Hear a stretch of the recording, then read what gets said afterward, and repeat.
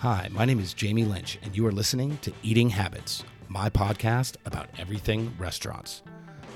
I will explore the human element of the hospitality business, and I'll talk to the who's who in restaurants, explore their stories, and hear what's on their minds in the ever-changing landscape of the food and beverage industry. Hello, listeners! On this week's episode, I catch up with Tommy Wheeler from Tidewater Grain Company up in Oriental, North Carolina. These guys hosted us for the chef field trip a couple weeks ago, ran us through their rice growing operation, milling, drying, distribution, all that good stuff. And I thought it would be great to get him on the show to talk to you all about the process and how it all came to be. So I hope you enjoy the show. Hi, everybody. This is Tommy Wheeler from Tidewater Grain down in beautiful Oriental, North Carolina, and you are listening to Eating Habits Podcast with my man, Chef Jamie Lynch. Thanks, Tommy. That was a great... Hey, man, can I get you to do these for me like all the time? Yeah, I'm trying to get this voiceover gig if I can, but the Southern drawl just kills me. I love it. I love it. It kind of it puts a little bit of place to my podcast. We're like, where is he recording from? Right. No, we are in the South.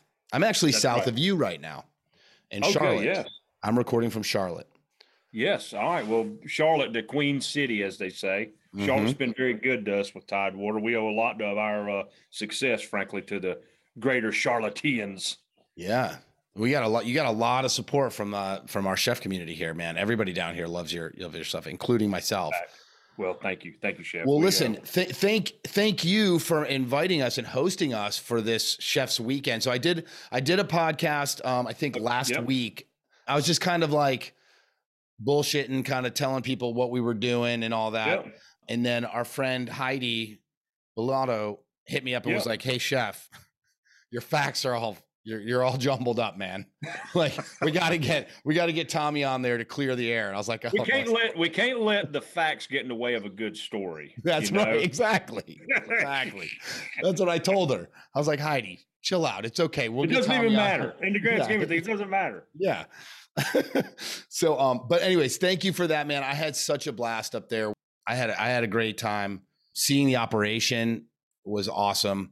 And I want to share that with my listeners. So we love every opportunity we can get to educate and entertain and expose what we're doing, especially to North Carolinians.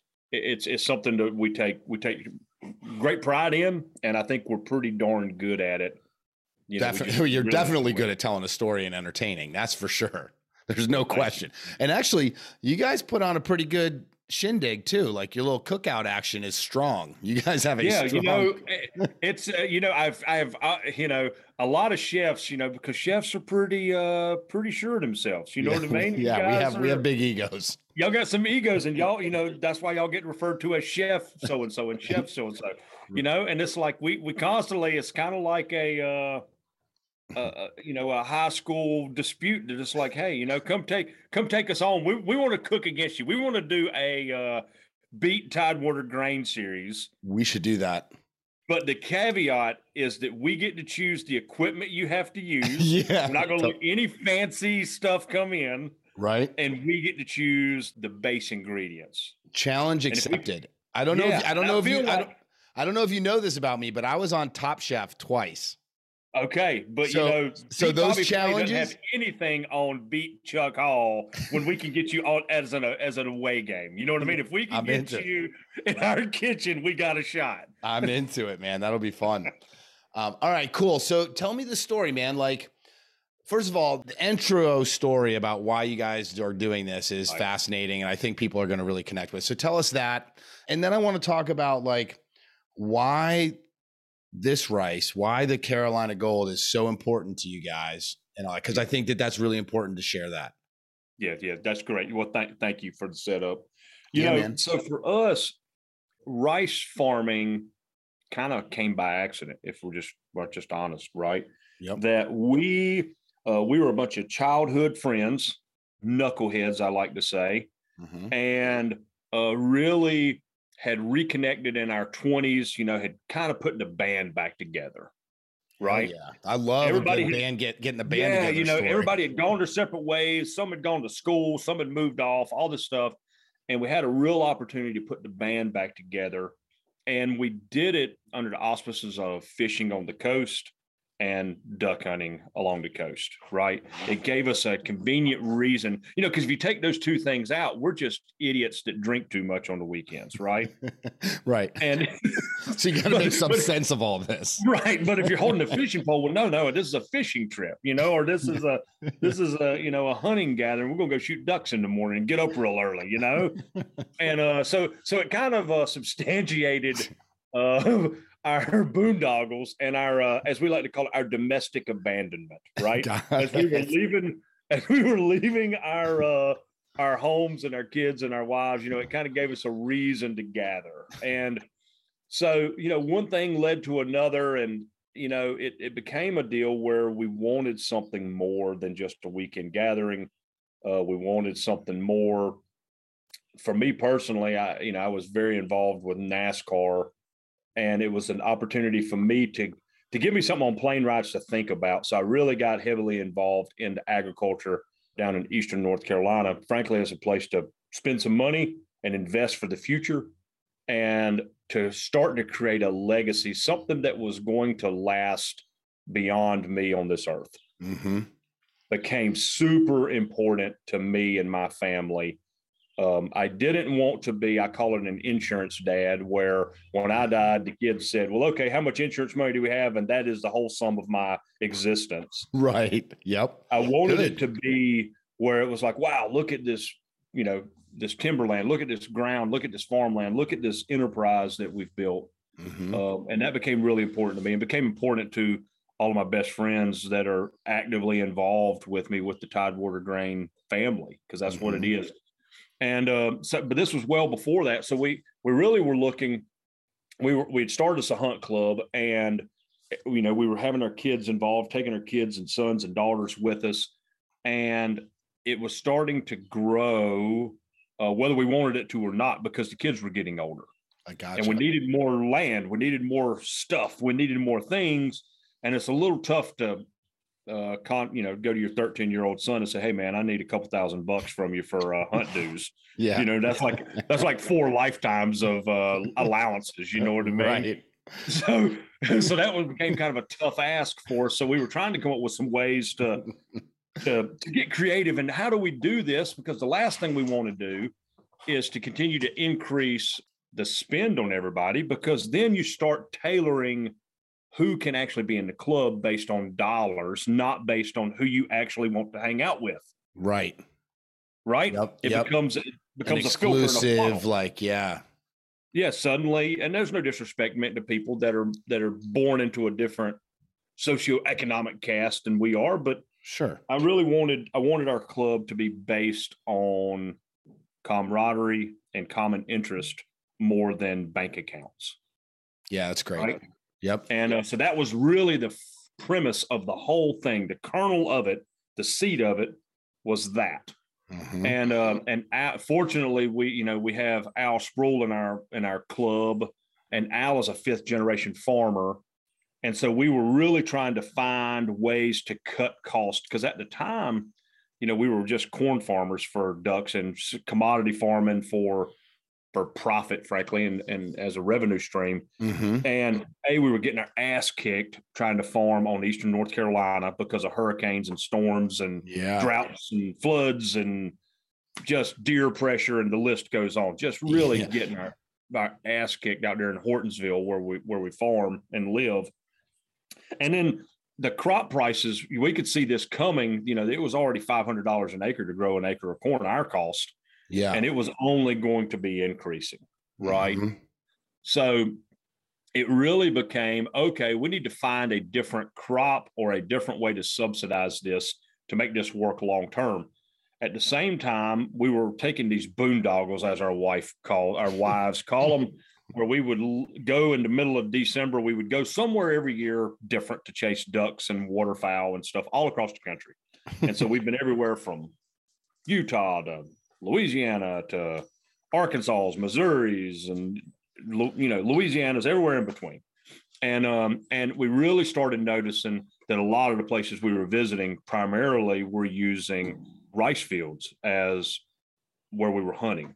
Gotcha. And so we started, and that was always part of this journey for us. Was every time we would go out of town, we would try to learn about, well, how are they farming differently than we are? Is there something we can borrow from? Is something we can learn from? No different than you when you go into another restaurant, you always notice some super subtlety that the average person won't see. Yep. And that was really the case for us. And we started noticing this rice culture and how they were doing it. And so I got the bit in my teeth, as they say, and got all fired up that we were going to go rice farming. I came back and said, Al, we're going to go rice farming, and here's the plan, and we're going to do this. This says, all right, well, that's great. Let's lay out what it's going to take to make this happen. So we lay out this whole complicated spreadsheet and came up with, it was going to cost us like $800 an acre. And he's like, hey, jackass, we're already spending $5. This is a terrible idea. How's this going to work? Right. And I was like, yeah, okay, so this is a bad idea. But at the same time of doing this whole background, I really started discovering our community, our area was growing rice historically. Yes. And that certainly got my interest piqued, because a big goal of ours is putting back together some of the old historical farms, notably the Silverthorne family farm, which is where our farm and our farmhouse is set on. Our farmhouse that you visited is actually the J.C. Silverthorne homestead. Was right there. We've obviously modified and added on, but that is the pillar of that entire farming area on the Hortonsville Peninsula, is that home that was built in December of 1954. So wow, us having that historical tie and wanting to put these old farms back together, and then discovering that our community was active in the rice farming culture, suddenly the story started making a lot more sense to us from that side. Like it started to appeal to us emotionally more than it did financially, right? Yeah. That it was kind of like the stars were starting to align, and this was going to make sense. We then figured out that a key component we were missing, which was, hey, yes, $800 an acre, and now it's more than that, but $800 an acre at the time to grow rice, but we're going to sell that rice. And then we're going to recoup that money. And then what's left over, this ratoon crop, this volunteer crop, is what the ducks and the deer and the wildlife get to eat. And it's like, oh, wow, okay, well, why didn't you say that at the beginning? Because, we were terrified that we were going to go even more broke. So literally when we first grew our first crop of Carolina Gold rice, the entire business goal, the entire business structure was to lose less than $500 an acre. Did you guys succeed? Did you succeed that first year? No, the first year I definitely lost more than $500 an acre. I got my ass kicked. But we could see, Al and I could see the connection with the community. We could see the connection with what we were trying to do in a 30,000 foot view. And we could see that with some modifications and us getting smarter, that we could actually break even. Was like the characters in front of us, like, holy cow, we can maybe break even. And that would allow us to have more acreage and more opportunity for our kids and everybody that's coming along. The thought of making money was, it was a fantasy, Right. It was an absolute fantasy. And I'm pleased to say that, we are actually making money now. And that's been amazing to see how we've been able to turn an idea into losing a lot of money to not losing a lot of money to actually making some money. And the prospect of us having something that's sustainable long-term is just amazing to even imagine. Yeah, that's awesome. How much of that equation, right, of getting to a point where you guys are making a little money is just stubbornness to not fail and to make it work so that you can hunt, to, the ingenuity, kind of figuring it out, learn the process of learning and getting help from others. And did you get help from others? And 3, the support from either the community, chefs, or whatever. Like how does that kind of balance out that equation? I think you summed it up perfectly. I think all of it leans on each other. You take out one piece of that, farmers are just like any other business owner, except they're just too dumb to give up. Right? I gave up. right? I actually, just too dumb to give up is really farmer deal. My fiance and I had a 6-acre organic vegetable farm for about 2.5 years that was in operation. We were growing for the restaurants. Man, I learned more in that kind of 2 years than that is hard stuff. And I had a lot of respect for farmers before because just by nature, my, proximity to them and what I do and stuff. But man, doing it myself and going through that process, I was like, these guys are like fucking superheroes for putting food on the table. So you got, understand Al's background. Fortunately, he's, again, 5th generation farmer, graduated with an engineering degree from North Carolina State. I've got a degree in physics from Davidson. Everybody in our group has been trained and has some smarts that they bring to the table.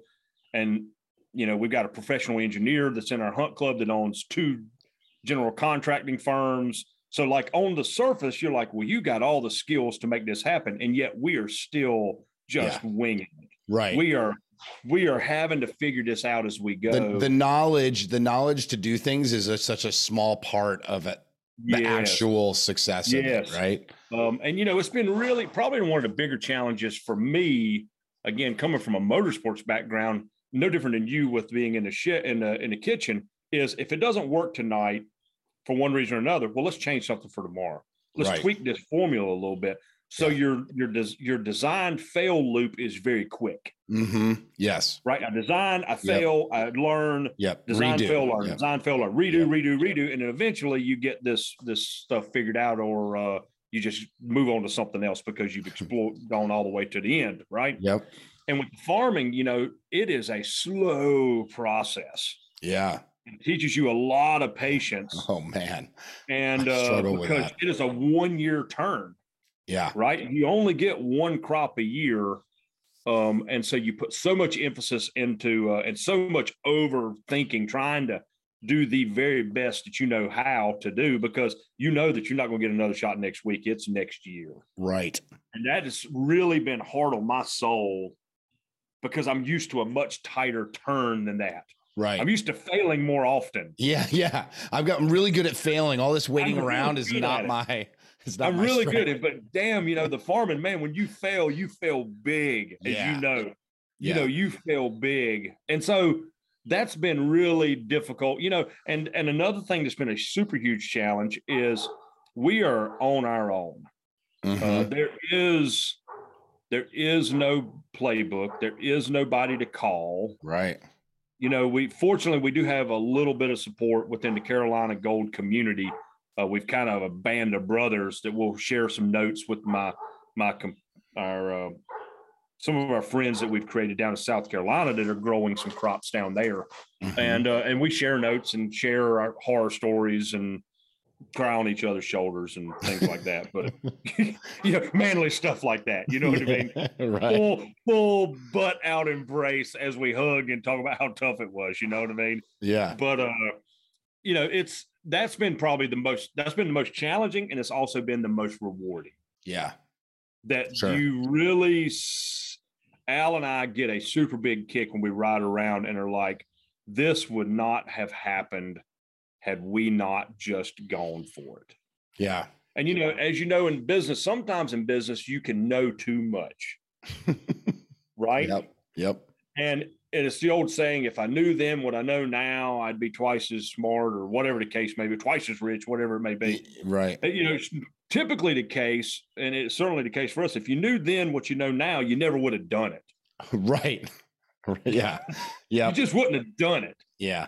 Because, once you get so deep in, hell, when you're in hell, when there's no way out, you got to find a way to get deeper in. You know what I mean? Yeah. It's just, you got to find a way to endure it. You just keep digging. Yeah. If you think you're at the bottom of the hole, keep digging, and maybe there'll build some steps or something to get out. That's the only way. You know what I mean? Yeah. And so for us, that's how you end up with having to control your own seed security. That's how you end up having to get your own mill. And I mean, that's how you end up for us. And I'm really proud of it that we are completely vertically integrated. Yeah. That was one of the, so I really loved the operation. I learned a ton about, the process, right? Right. Driving through your fields and seeing, like, I can totally see, why that's would be an amazing hunting ground too. Like, just, it's such a beautiful spot, right? I think we saw some wild turkeys flying around out there too. Oh, yeah, we did. I was like, well, just hanging out. Yeah, you guys got off the four-wheelers and were like, "Do you guys see those turkeys?" Like, that's awesome. Well, people like that excitement. You know what I mean? That we still get just as excited. We see that stuff all the time, and we get just stoked every time we see it, because that means the whole thing is working. Yeah, it's working. That's awesome. So that was beautiful. But like, what really I was impressed by is how you guys control the entire system, right? Everything from the fields to growing the crops to the harvesting, and then, the way you guys dry it, which we'll talk about that process a little bit too, like up the road, and then got the whole mill thing working, which, seeing that thing go, I was like, man, this looks like a pain in the ass right here. Like, what these guys are doing. It can be awful or it can be beautiful. Yeah. There's no in between. Yeah. So luckily we got to see a little bit of both on our visit. You got to see some of the pain, and you got to see us. You got to see the true life. Just fight through it. Just keep going, man. And you'll finally, you keep spinning those plates. You'll finally get it figured out. Yeah. I'm going to actually attach, I got some really great video that my team put together from all that stuff. So, and we'll attach it to this episode so that it's like people can see all that. Yeah, super great. To see the sugar and the shit, as I like to say. Yeah. And I still have a couple bags of rice, so I'm enjoying some of the sugar of it. Great. So that was like really fascinating to see that. And I was really impressed that you guys are, that is commitment to it, right? It's like full control of the product to ensure, like, why is that so important to you guys to control? Well, primarily, I think it's twofold. I think it's, you got 50, right? You got logistics and you've got quality, right? Yep. Notice none of that had dollars involved. Right.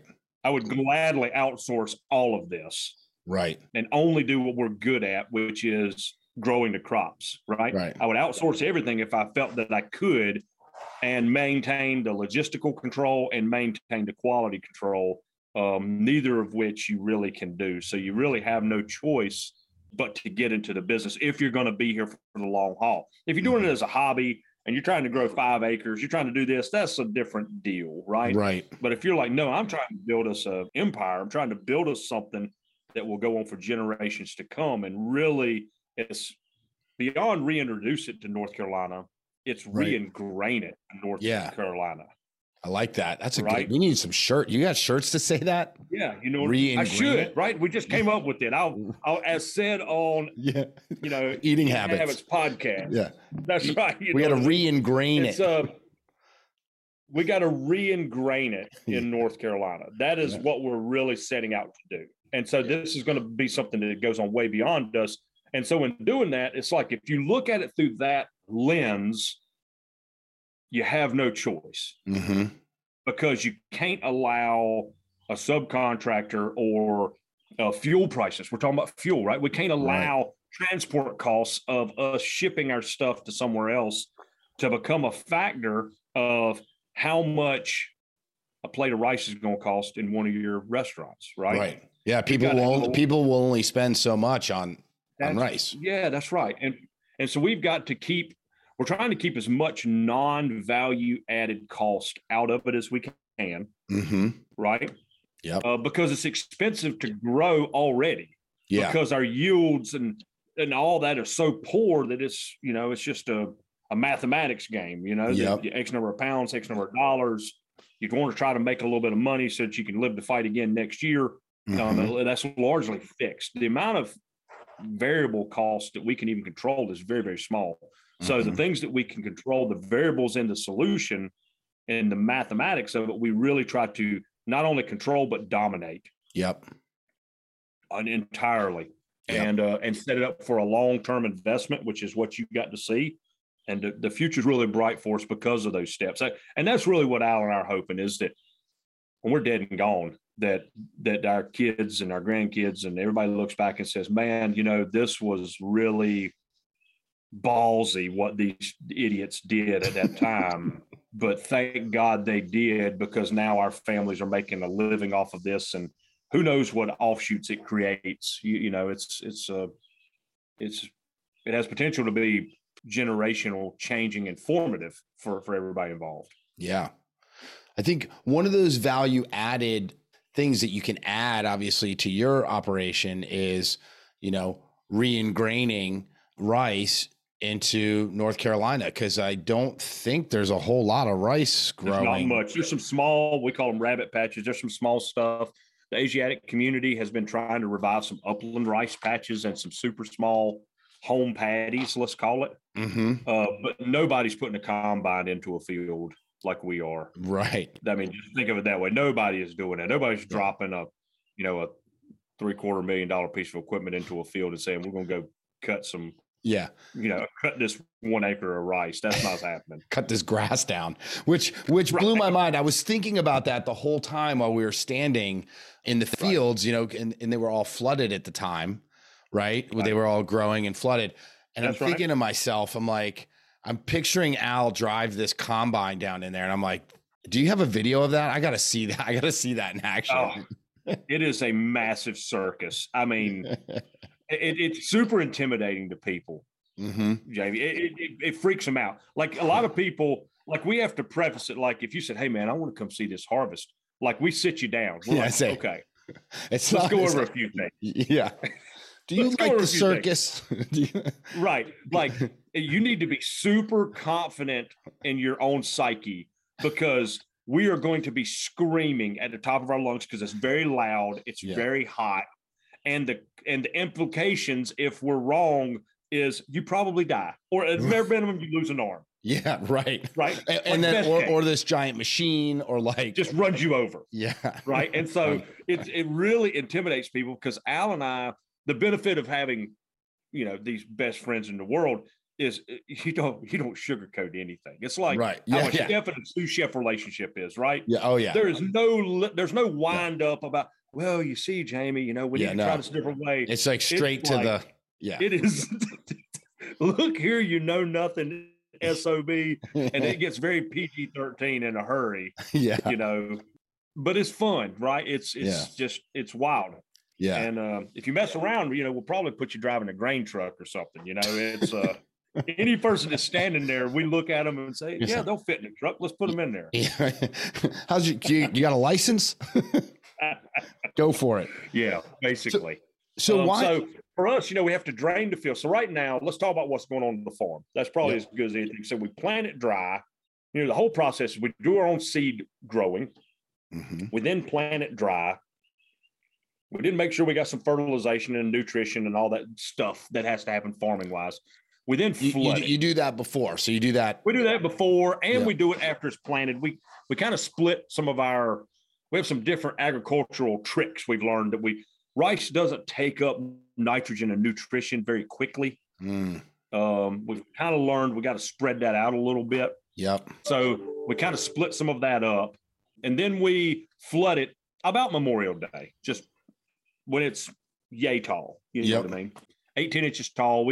It's a little more scientific than that, but that's just the easiest way to describe it.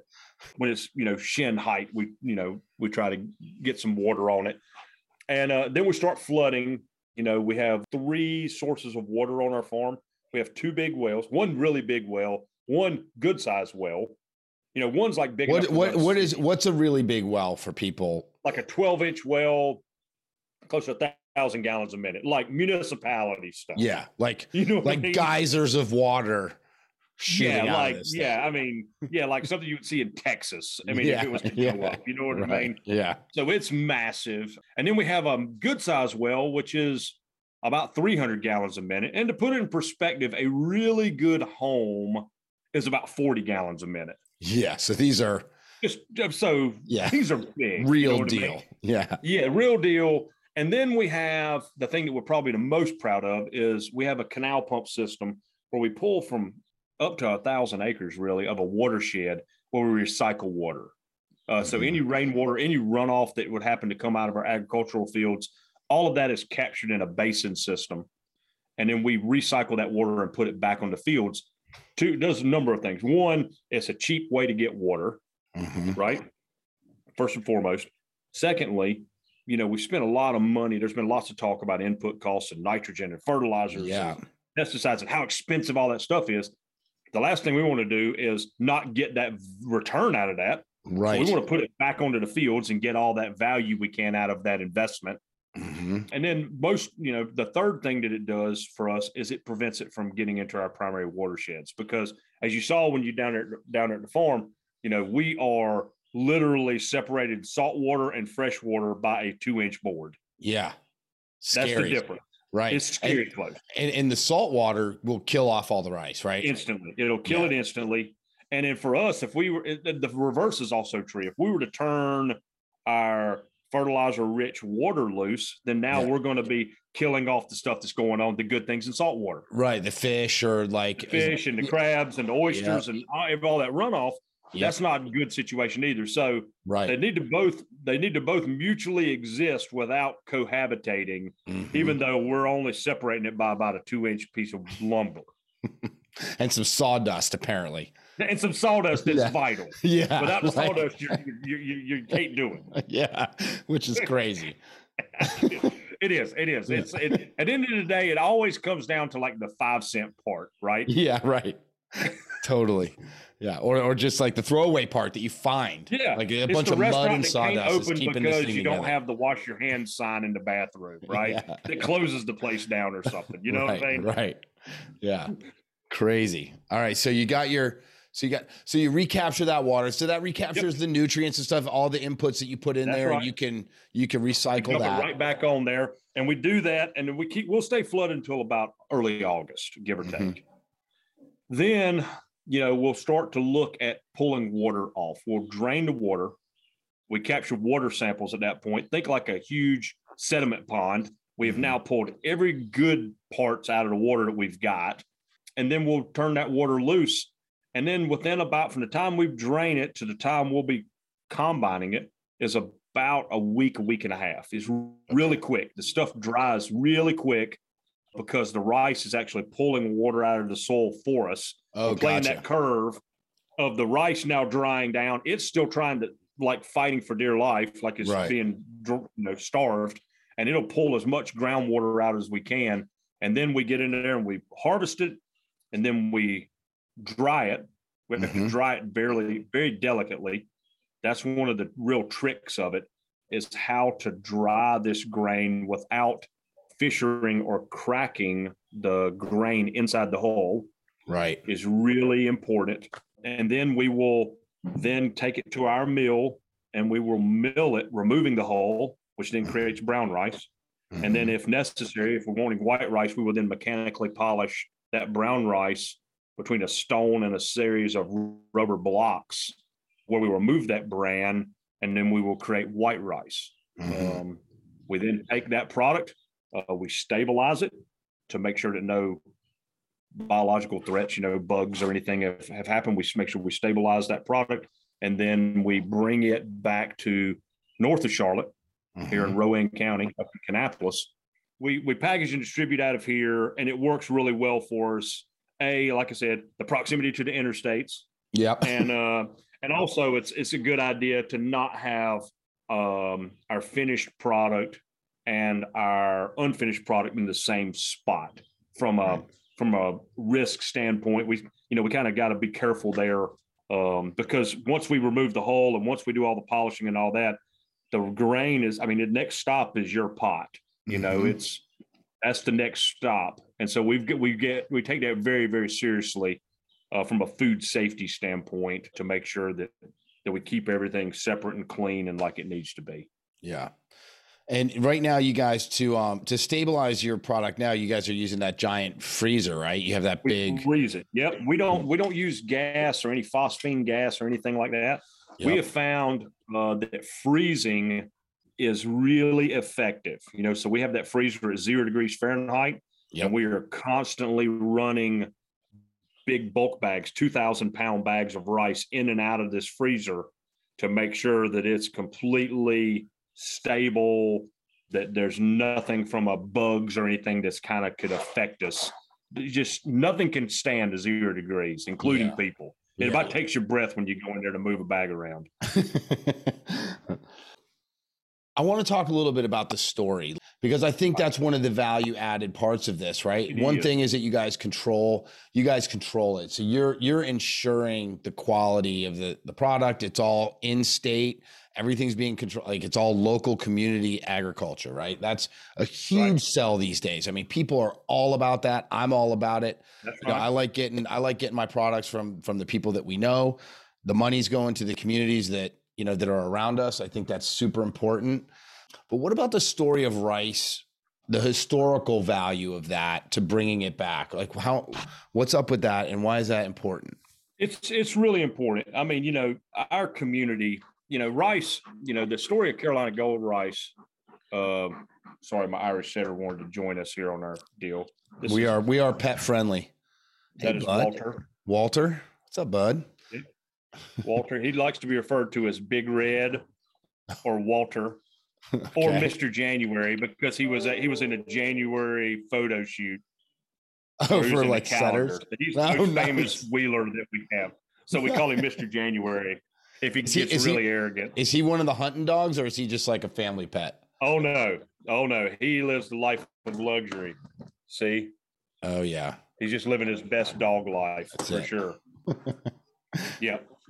We do have hunting dogs, but Walter, he's just a international man of leisure at this point. I'm just holding down the fort. It's his job. That's right. Somebody's got to be management. He's already claimed that job.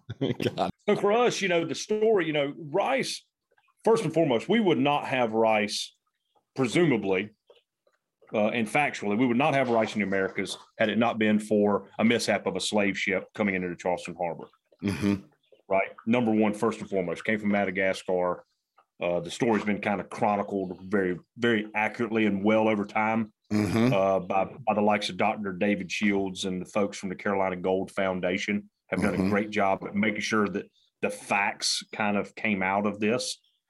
And then the Rice Kingdom, basically rice came into the Charleston Harbor and spread north and south like a plague.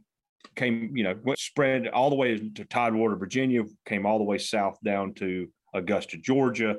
Anything east of I-95 was pretty much rice country, because it was so low and so mucky, the soil, right? In a lot of ways, rice is considered a crop of last resort, right? When you can't grow anything else, throw some rice on it, because see if that'll go. Survive.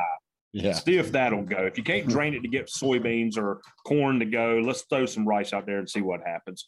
And largely, that's ultimately, fast forward in some years, that's why rice has been so prolific in Arkansas, Missouri, Louisiana, places like that. Super low lying, super low lying, prone to flood, prone to lots of rivers coming out of their banks and things of that nature is kind of why that's gone down the way it has. But so that crop, really became the king in the Low Country, all the way in North and South Carolina. And keeping in mind, at that time, it was just the Carolinas. It wasn't a North or South. It was just the Carolinas. Right. It was all the same general area. And that was really the king up until around 1910, when, you had the, emancipation of slaves. That's fundamentally what ended it. And it, the labor certainly was a massive blow to the industry, the loss of the labor, but really more importantly was the smarts. The actual people that knew how to grow the rice were the slaves. They were the ones that knew the details, all the little things that Al and I are trying to recreate and learn. They had generations of knowledge about that. Right. There would be nothing that we would like more than to be able to bring them forward into some time warp portal and say, hey, walk us through show us your ancestors would do. Yeah, show us the way. Show us what we're doing wrong. Show us what we could do to improve this. Obviously, that's not an option. And a lot of that, unfortunately, was lost. And we're trying to recreate it as best we can, frankly, through some historical texts, really reading, old books of, that people have gone and interviewed, what their grandparents had said, their great grandparents, and we're trying to learn as much as we can through that way. And so with that in our community, that's really the authentic nature of what we're trying to do. is trying to be genuine in our effort to bring back a concerted effort to re-ingrain Carolina gold rice and rice farming in general in North Carolina, and to do it as close as we can to how it originally was. Because I think it's just like a chef at home, a home cook versus a chef that's at one of your restaurants, right? The starting point matters. Yep. From the first time you put water in the pot, that starting point matters. Whereas the home chef probably says, okay, I need to have 3 cups of water. Well, maybe it's 3.1 they put in. That doesn't matter, right? Oh, I need to put a tablespoon of salt in. Well, I'm a little under that. That'll be okay. That's close enough, right? And so you have all of these baby compromises that occur all the way along with the premise of that probably doesn't matter, right? The pros and what we're trying to do is we're trying to say, no, all of those things matter. Right. They have a cumulative effect. They have a cumulative effect on the product that ultimately comes out of the mill into that bag of rice.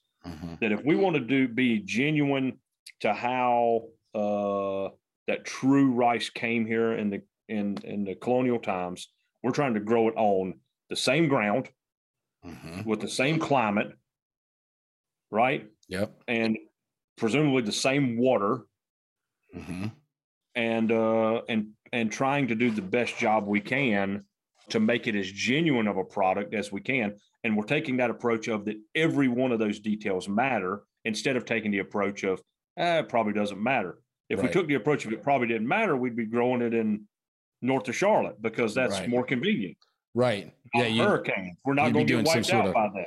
You'd be doing some sort of commodity thing or something. Yeah, that's right. We'd be doing it a different way. And instead, we've taken the approach of the easy way is not the best way. Hardly ever is it. Are those the easy way and the best way the same thing? That's called a unicorn, right? Yeah, exactly. And we're not raising unicorns on our farm. We're trying to grow something that's really difficult, and it's not a coincidence that nobody grows it. Right. If it was easy, everybody would do it. Yeah. So do you think, is that why rice disappeared from the Carolinas? Is it, after the, emancipation of the slaves, they all kind of, dispersed and disappeared and they obviously left the coast. And is that kind of what happened? I think that was primarily what occurred. But then you also think about what was going on at the turn of the 19th century, right? You had this little thing called Industrial Revolution that was right on top of us, right? You had the rise of the machines 1.0, not AI like we talk about today. This was truly the rise of the machines, right? Yeah. That instead of, 40 acres and a mule or a mule and a plow to do your work, suddenly there was these things, called tractors and mechanical harvesters that ultimately became combines and excavators to, hey, this soil is very mucky. Well, okay, let's run a drag line through it. Let's dig a ditch that drains it. Let's stop that.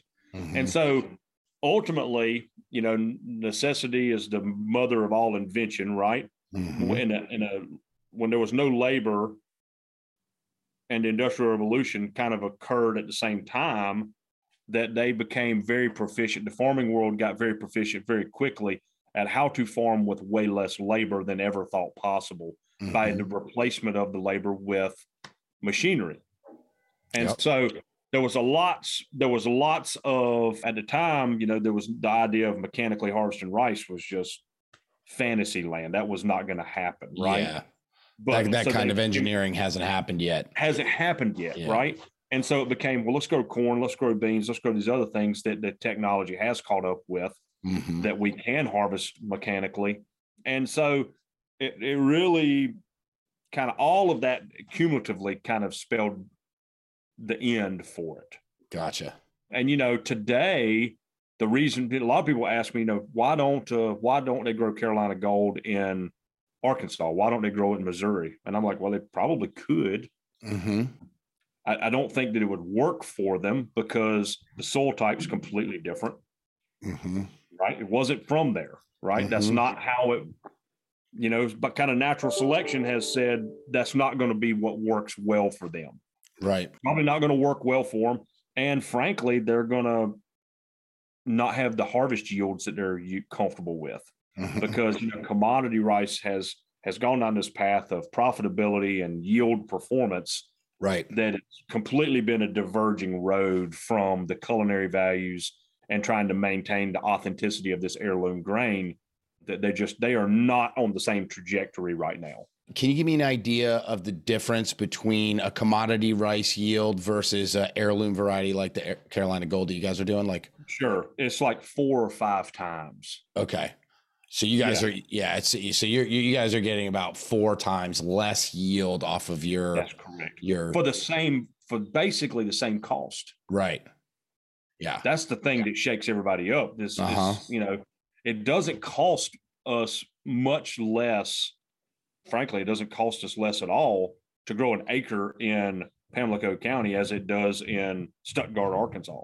Okay.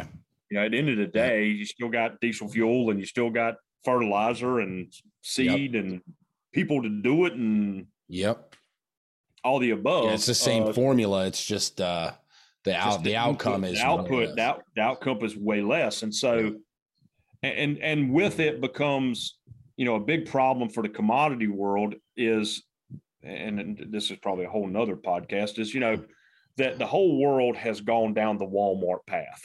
Mm-hmm. Yes. Okay. Bigger equals better. Right. Which is not true. Right. Correct. Bigger just means bigger and less control.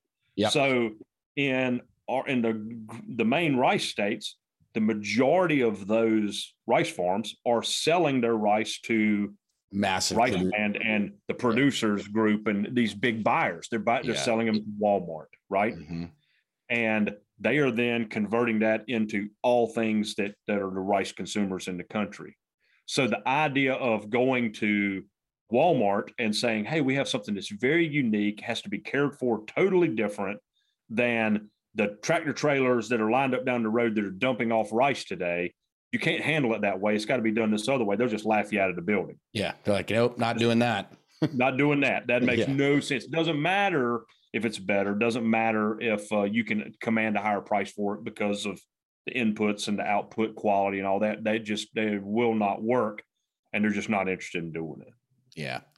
From my perspective, the biggest problem with that bigger model is the lack of flavor. It's just 100%. It just does not taste like anything unless you put something in it. You have to cook it with. The example I use, there's 2 examples. I went to I'm going to leave the group out because I don't want to embarrass anybody, but I went to a group and they asked me at the end of a presentation, they said, is getting your rice enriched a possibility? And I said, absolutely not. Yeah. We're not doing that. I said, the fact that you have to buy rice that has been re-enriched should tell you all you need to know about the rice you're buying. Right. Yeah. If you have to add something to it to get it back to tasting like rice should, that's the problem. Right. That's not good. You know what I mean? I do. And if I tell people this, kids, this is my example I use with kids a lot of times. If I took your driver's license and I made a photocopy of it, and then I made a photocopy to photocopy and a photocopy to photocopy, and I do that about 30 times. Mm-hmm. By the time it's all done, I can probably see your face and I can make out some of the words, but a 6 is going to start to look like an 8, and all these edges are going to get fuzzy, right? Yep. Well, that is rice farming in the Americas. Yeah. That it has been copied and copied and copied and copied so many times and modified for convenience, for profitability, for yield. Yep. That you lost track of what it is even supposed to taste like. Mm-hmm. You don't know what you don't know, right? All you know is what you have been presented. Yep. And a lot of people, when they try rice, that's the first thing they say is, wow, what did you add to this? I tasted butter. How much butter did you add? Because I tasted. How much salt or pepper did you add? And you go, no, that's just water and rice. And this is what it is. Yep. This is what it should taste like. Mm-hmm. I think that's the magic of it, man. Is like, I remember the first time I had Carolina Gold was from Anson Mills. You That's know, right. it was, Blends have been amazing. yeah, Amazing to us. yeah, Absolutely. yeah. I'm going to put some contact stuff in the show notes for this too. So people can, like, if they're interested, they can start digging in and reading up on a bunch of this stuff. But the Anson Mills was the first time I tried Carolina Gold, right? Mm-hmm. And I think I was working in New York City at one of these like 4-star restaurants. That's where I cut my teeth, you know, like one of these best restaurants. They got a bag in and we tried it. And I was like, my mind was blown. I was like, whoa. I was like, this is a game changer. Product. It's not even the same product. Yeah. And it opened up all these doors where it's like, oh man, like, what can we do now? Right? Like, we're starting with something that has all this. It has all this starch. It has all this flavor. It has all this stuff that other rice doesn't have. And it opens up this whole world of things that we can do with it because it's a completely different product. I mean, it blew my mind. It's like we talked about earlier in the podcast, right? The starting point matters. Oh, yeah. Big time. 100%. Right? You can't make Carolina Gold flavor at the end with seasonings and other stuff you're going to add. Right. Yeah, no, you can't. It's all about where you start. Yep. Do you have any information about the comparison from a nutritional value between a commodity rice and the rice you guys are doing? You know, I get asked that from time to time. I need to, I don't have it right in front of me. Okay. What I can tell you, is that our starch content we control our starch content or monitor our starch content very closely. Mm-hmm. Right. And that has a lot to do with some decisions we make in the mill. Mm-hmm. We went through that a little bit when you were there about controlling the color and the opacity of the rice is very important. Again, that's an assumption we make is that is critical. Yeah. So that you can get that risotto to be just so that you can get, whatever dish you might just peel off or whatever you may be trying to do, that you can get it to be just so by controlling those parameters. Right. We're starting to look at arsenic content very closely. That's becoming a big topic or something that people are starting to ask about. Tell me about that. Is that naturally occurring? Arsenic is naturally occurring. And, like everything in moderation is okay. Too much arsenic is certainly bad. Right. It's poison, essentially. It's poison. That's bad, but it's natural and it's in everything that grows. Right. Yeah. If anybody tells you it's not, then they're not doing it right. You know what I mean? Yeah. So, it's natural. It's naturally occurring. It's something that we're paying attention to. There's not a arsenic certification or anything per se yet. That's something I think you're going to see in the future. The FDA has kind of come in and set out to say 100 parts per billion is probably anything below that is certainly a safe threshold for infants. Because that's the big consumer of rice worldwide. Oh, really? Okay, yeah. Infant baby food and all that, and that's something that we have to be really careful about. Is our, the future of our species. Yep. So so when we've done all of our testing year over year, we have fell underneath that 100 parts per billion. Mm-hmm. We're well underneath it, in fact. And everybody said, "Oh, wow, that's great. You should tout that more." And I'm like, that is a straight Bill Nye the Science Guy type scientific argument. You know what I mean? Yeah. And also, like, you don't want to label arsenic on your product. I don't want to associate anything that's like perceived as negative on. Right. I don't know enough about it to be able to, from a nutrition expert, to be able to speak about it, other than I can say that we're watching it, trying to set the stage for if it ever does become something we need to talk more intelligently about. I need to have some years of data. Yep. That's another great thing I want to probably highlight is, we have samples of our grain every year we've grown it.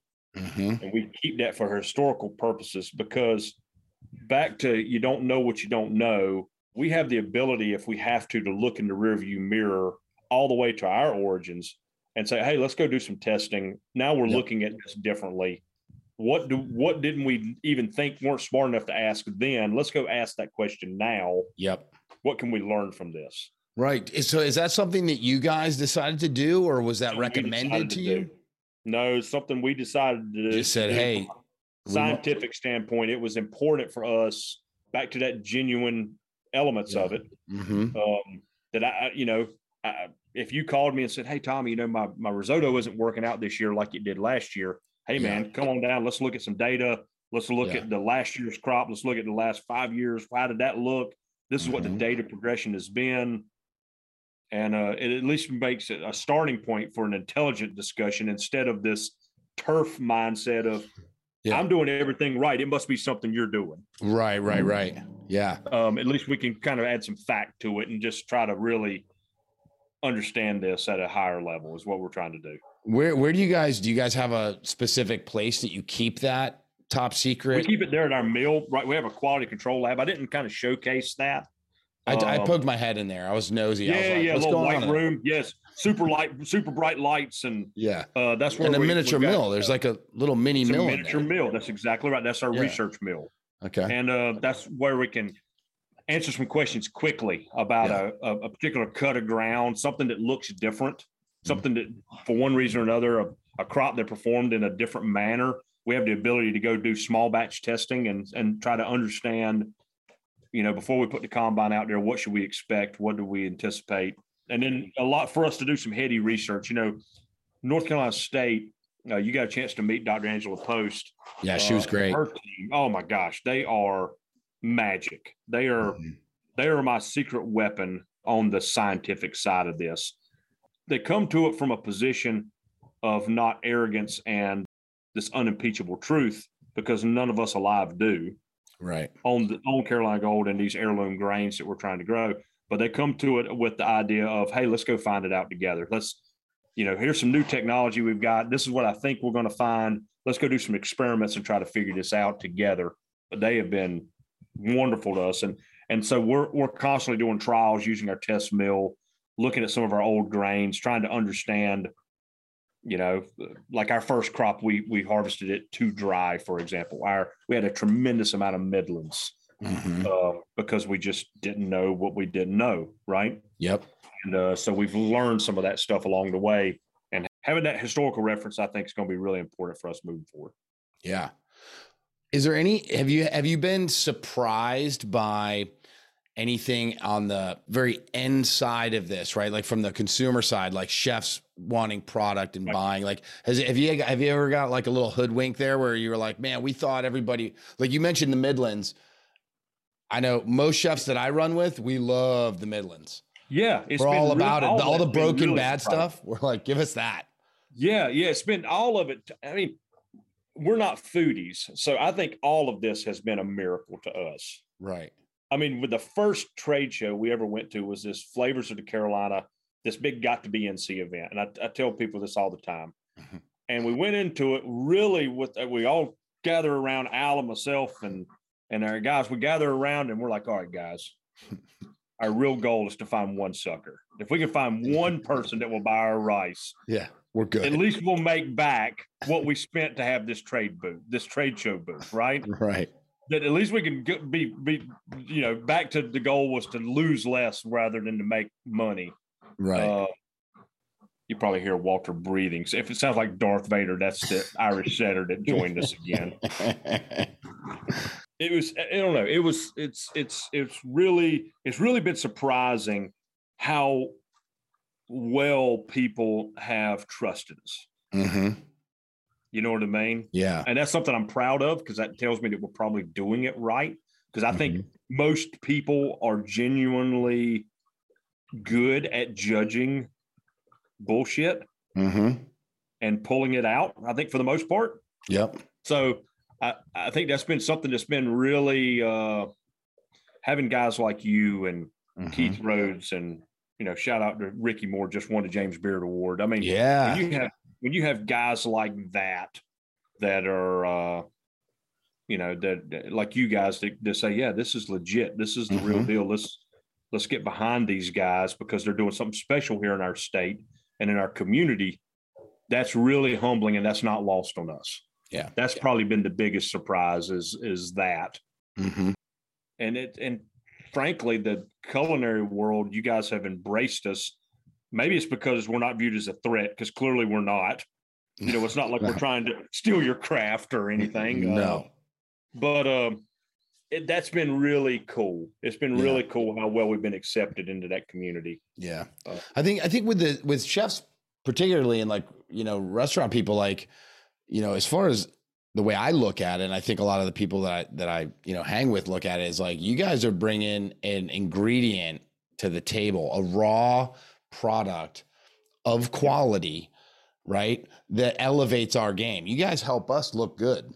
Right. You know what I mean? Like, if we can get a good product out there that's unique, that is special, that is, has this kind of care and stuff taken for it, it makes our job easier. First off, we'd have to do less to it to make it special, but it makes us look good to have these kind of really cool products in our toolbox. So, well, and everybody's got a story of where their steak comes from, or where the hamburger or the free range chicken from that's only harvested on Tuesdays on a mountaintop or whatever. You know what I mean? Yeah. And I do. You know what I mean? And so, damn, let's get some grains and let's talk about that, right? Let's make the grains matter more as well. Put it from being an afterthought or something on the side of the plate. Let's pull that more towards the center of the plate. Yep. And give it some respect as to where it's come from and why it's important, not only from a culinary and nutritional standpoint, but from a region and a historical basis for our state. Mm-hmm. I think that's really important. So, are you guys going to do any other grain? Do you guys do other grains out there? We do, yeah. We do. So we get Carolina Gold is obviously our big gorilla, and then we're really proud to be the only farm that commercially grew Santee long grain last year. Yep. The long grain cousin of the Carolina Gold. So we've really enjoyed being the first guys to do that. Kind of being first to the market. Of course, the first man through the wall always gets bloody. Yeah. Right. But that was really cool to be part of that, working with the U.S. Department of Agriculture and them helping us figure out how to do that. We do a lot of seashore black rye, which is a very dark, and that is a true land race rye. Okay. So it's from here. Nobody brought it here. It's natural. Yep. And so we found a way to cultivate that, and we're starting to see that show up in a lot of distilleries and malting type operations for the beer and distilling world. Starting to see some bakers start to try it out to replace like your Nordic ryes and your darker rye breads with a true landrace rye that's from North Carolina. That's awesome. Is really cool. We had our best. We just had our Seashore Black Rye harvest. Had our best harvest ever. Nice. So I'm really excited about that. And are those all available in the market, or are they kind of spoken for? We don't right now. They're it's very much available, especially the rye. It's really just a call to us and talking about what you want to use it for. We're kind of protective of it right now. It's not like something you go to e-commerce and buy you a 5-pound bag of the rye. We're wanting to understand a lot more that connectivity that you and I have talked about a lot.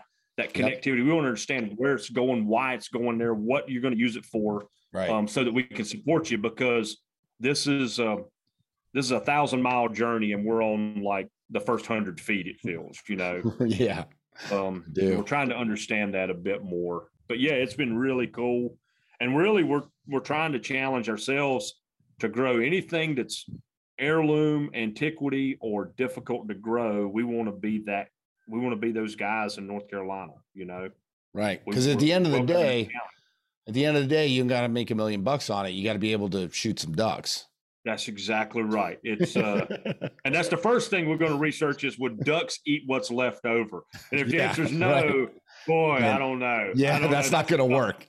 That's not going to work for us. Tough sale. So that's the thing, right? Is like you guys harvest the top of the rice, right? That's right. The beautiful part. And then you leave the stalks or whatever in the field. And that's what the wildlife comes in. Yeah, it's called a ratoon crop. RATOON is how you spell it. Oh. And it's called a volunteer crop, basically. It's the bottom of the plant. You got the top of the plant that everybody thinks about when they see rice. You got these other shoots or tillers, as we call them, tillers that are underneath that actually produces rice. And it's about 30% of what you would get for your what's called head row production, your top row. Okay, so there's actually rice kernel up in there. Tremendous amount of rice. That's right. And so the ducks will go in and we'll roll that down, and we'll try to make it super easy for them to get to it, and they'll swim around and do duck things, and Do you flood it again? Oh yeah, we flooded again. So that's the deal. You guys roll that stuff down, flood it up, and then it's all floating in there, and the ducks are like in heaven. It's like it's just like Walter. They're just trying to live their best duck life. Yeah. Until we meet them one random morning. Yeah. And then they're really disappointed with their choices and how it's led them there. One bad day, right? One bad day. That's right. Wow. It must be good, because every now and then you'll see them. Some will still come back in. They'll fly around after getting their tail feathers shot off, and they'll be like, "No, I'm coming back. I don't care." That rice is so good, man. I'm going. It's so good. It's worth it. I'm going to try one more time. That's awesome. That's so great. Let's see, what else do I have for you? I mean, we're creeping up on an hour. I don't want to keep you. I think we're just over an hour. Yeah, I mean, have you guys had any supply? How's the supply for you, like harvest been versus demand? Are you guys sell out all your crop? We sell out every year. How long does that take? How long does it take for you guys to sell out? For us, we're coming into the final days of selling our 2021 crop right now. Gotcha. We'll largely be sold out. We're right down to it. We'll be sold out here in August, for sure. And then good news is we harvest mid-August, and by the time we've got it back in the shelves is about middle of September. Awesome. So you're right on point right now with kind of like the demand and everything. Are you guys all on? I'm sure you're on top of the demand and supply and like grow. Like, do we need to? We are not. We are a dumpster fire. We are a veritable train wreck.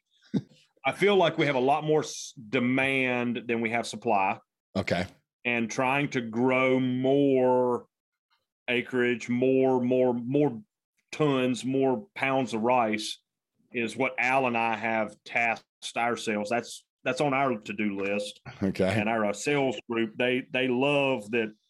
In their eyes, we're failures. They're just like, guys, you've got this product and we got way too many buyers. You get way too many buyers, and you idiots can't seem to get your shit together to pull this off, Right. And they're not getting it. They're not getting it this year. Right. And so, So, for us, we kind of experienced that when we went to that NRA food show, and it was like, we're doomed. We're never going to make it. You know what I mean? Which is great. That's been really humbling for sure.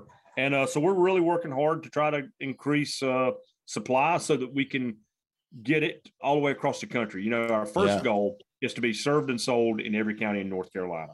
Have you guys achieved that yet, do you think?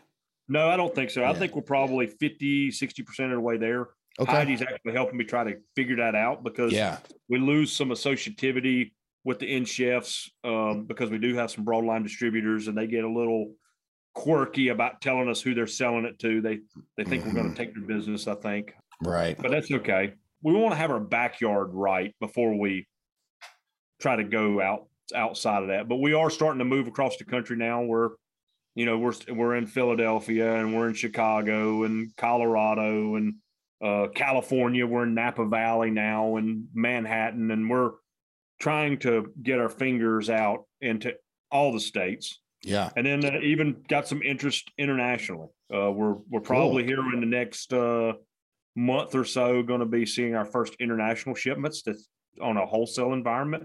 We've done some retail internationally. Mm-hmm. We've not done any wholesale, where it's going to be in commercial kitchens. So that's really cool to think that people think that what we're doing is significant enough to import it. Yeah, that's awesome, man. So that's a quality problem, right? You got to figure out. It's a great problem. It is great. And, we're trying to roll out rice flour this year. That's a big thing we're pushing on. I'm looking forward to that, actually. Yep. That's a product. When you mentioned that, I was like, I'm looking forward to it. We got it in the crosshairs right now. By this end of the third quarter, as we come into the fall, we're going to be rolling out rice flour and all that to everybody. And that's going to be really neat to see where that goes. Last thing I'm going to ask you about, and then you can wrap it up however you like. is the sustainability element of your operation. We kind of touched on you guys controlling it from start to finish, but what I really admired also was like all the byproduct, right? Like the bran, the parts that you get from the milling process and how you're, selling that either to farmers or whatever. Is super interesting. And then also looking into the whole additive or the, using it as an additive for the soil, maybe the, that's right. That's right. Can you talk about that just for a second? Absolutely. So I think you set it up. I think you've teed it up very well, Jamie, is, just like when we were making the tour, how excited we were when we saw the turkeys, right? Right. That everything has to lead to the next thing, And all of this circles into this whole ecosystem, right? Mm-hmm.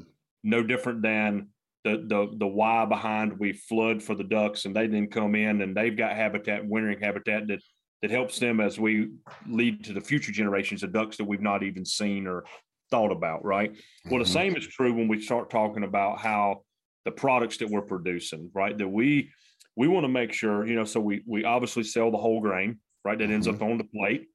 The Midlands, we've cultivated a market there. We have to call them Midlands. We can't call them broken rice because nobody wants to buy something broken. Right. That's tough marketing. That's a tough marketing gig. So we call them Midlands, or brewer's rice. You'll see it in a lot of historical texts called brewer's rice because they used to make rice out of the broken rice there back in the day. Mm-hmm. So the Midlands are doing well.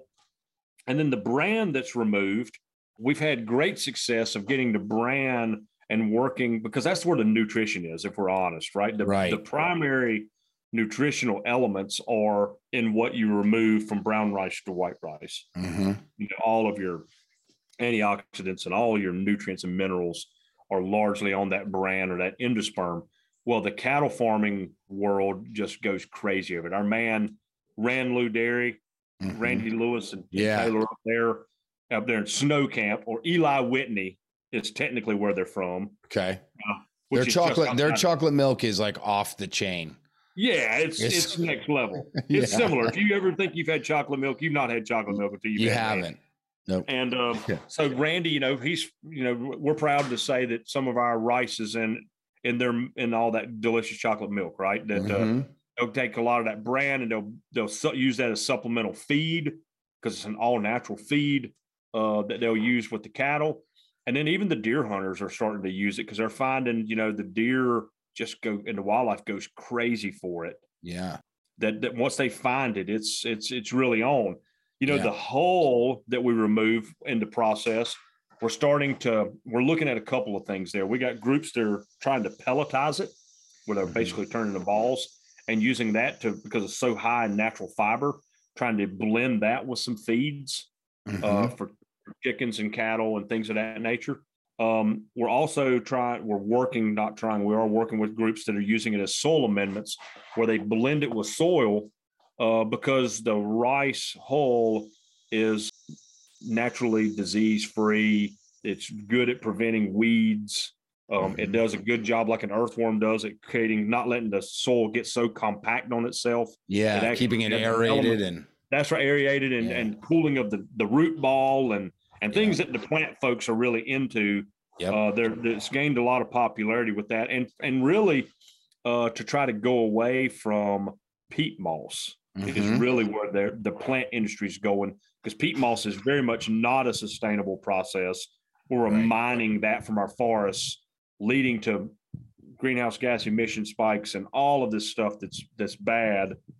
So really, in our lifetime, peat moss will be a thing of the past. Yeah. But they're finding solutions to that, I think, has been really good. And we're even doing some shameless stuff ourselves where we're working with our friends up at NC State trying to ask the question if we do what's called a charring process or a biochar, where we effectively kind of fire it but don't combust it, if you think of it that way.